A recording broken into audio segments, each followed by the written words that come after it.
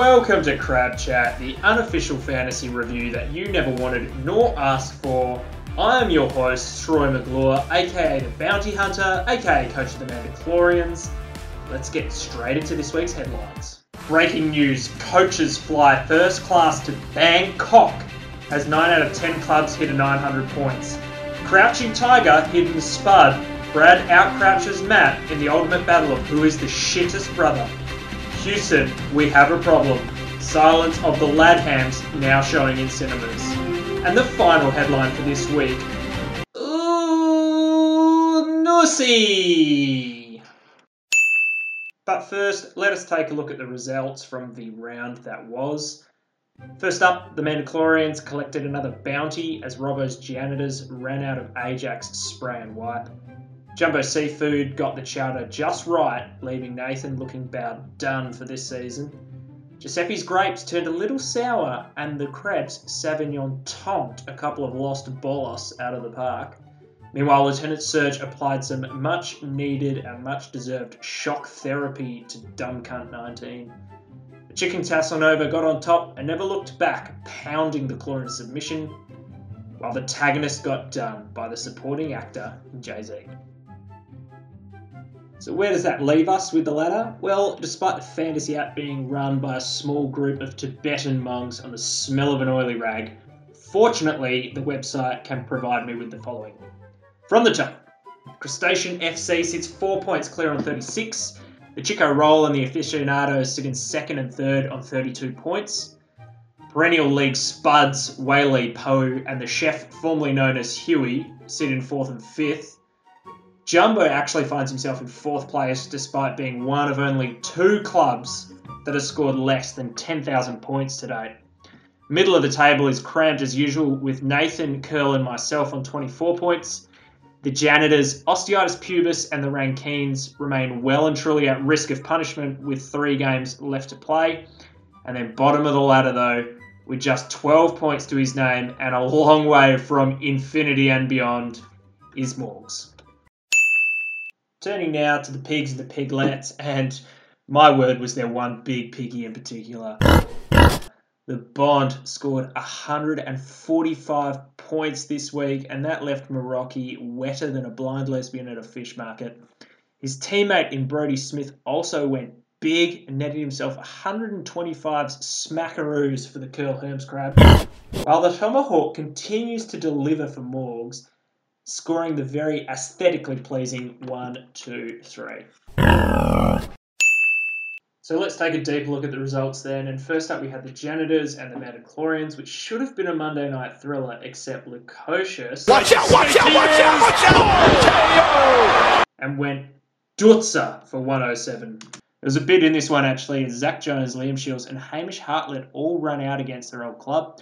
Lord Volder Jones had the last laugh though. He had the wood over Harry Potter, aka the Chum, all evening, as Hamish Hartless plays more like Ginny than Ron. Bit unlucky actually, as Robbo notches his 5th 850 plus point score in 6 weeks, but has only managed to get 1 win in that time. Next up, you had the Bowdens against Jumbo, and wasn't this just a thriller in Manila, folks? Just 6 points separated the 2 teams, with Moritz coming later than Johnny Sins on his 5th take. Again, the coaches didn't get a lot wrong on this one, but I will point out one mistake in particular. Nathan Amaral, after crowing about how great Parfitt was, you left him on the bench in favour of Matthew Kennedy. Bruh. Now, you'll probably say something stupid that sounds smart, like, oh, but Sam, he got injured. Let me tell you something, Nathan. You don't play a bloke with a mustache that shit. Now, maybe I should cut you some slack because you can't grow facial hair, but let me tell you, it's a shit mustache. And bear with me a moment, think about this. The bloke would have known the day before that photos for fantasy were happening. That means he woke up that morning, looked in the mirror and thought, yeah, nah, that's a pretty decent mustache. He's fucking bad decision maker. He's fucking soft. Get rid. Right, third game, Curl Hermscrab brings the Los Bolos reign to an end, finally.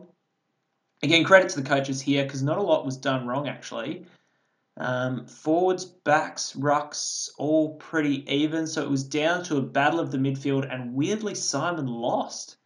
With Angus Brayshaw of all people, and of course the veteran Dylan Shield hitting the ton, while Steele and the Rock played more like tin and wood, churning out 58 apiece. Fourth game of the round was another really close one, with Trent Cotchin being brought out of the pool late and pumping out 95 points on a Monday night, leaving Dinger just 10 painstaking points short. Again, looking at it, no real clangers here. The difference was just the bond. I mean, 145 points. That's a before coronavirus score of 180. Fuck me. That's like a dream banger. That's like banging Riley Reid, or Mia Khalifa, or Nicole Aniston, Elsa Jean, Kendra Lust, Layla Starfuck. 11:30. Awfully quiet chat.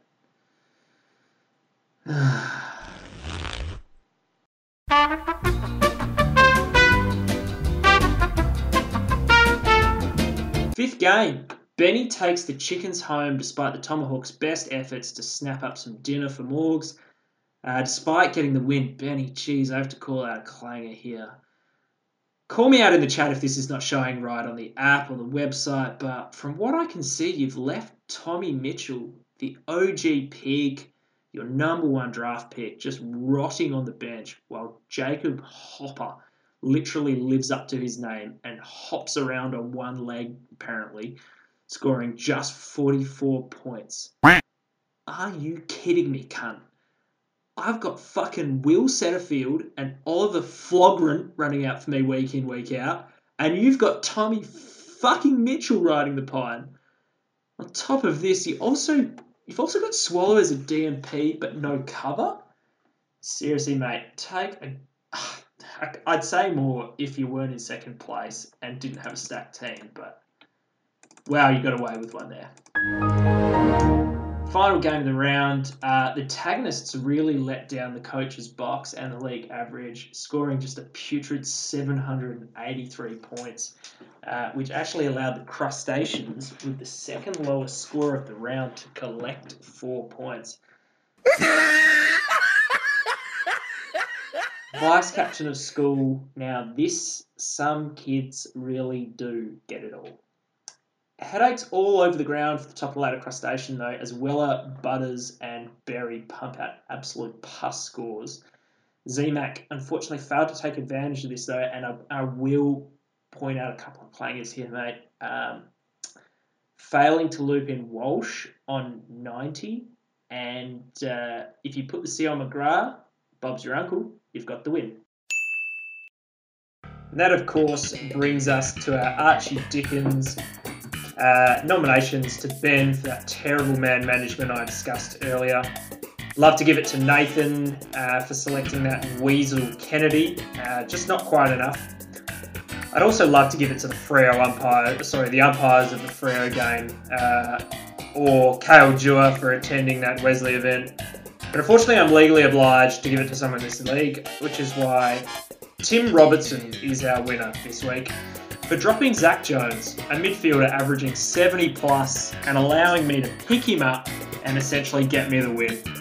Add to that your repeated poor league management with the extra game and, a worthy winner. And that brings us to the final section of this podcast.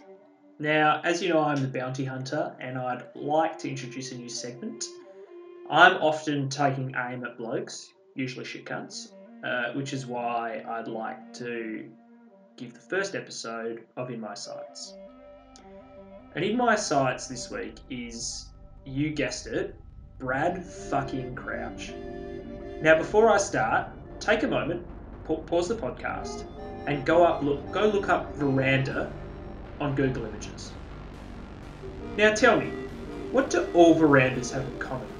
1, they're fucking flatter than Ron Goodhart's tits. And 2, they're drier than Brie Clark's back door. because they've got a great big fucking roof over them. So tell me, Brad, how do you manage to slip on a dry, flat surface? I mean, you are on like, what, 300k a year? I bet your veranda is approaching true level. In fact, let me read a definition to you. The law of flat surfaces is a design concept for home organisation and cleaning. It is based upon the principle that any flat surface within a home tends to accumulate clutter. Let me tell you, Brad, you are the clutter. You are cluttering my bench, you're cluttering my mind, and you're cluttering that shitty Crows midfield. You've done nothing for me this year. You are a spud, and you've been in my sights.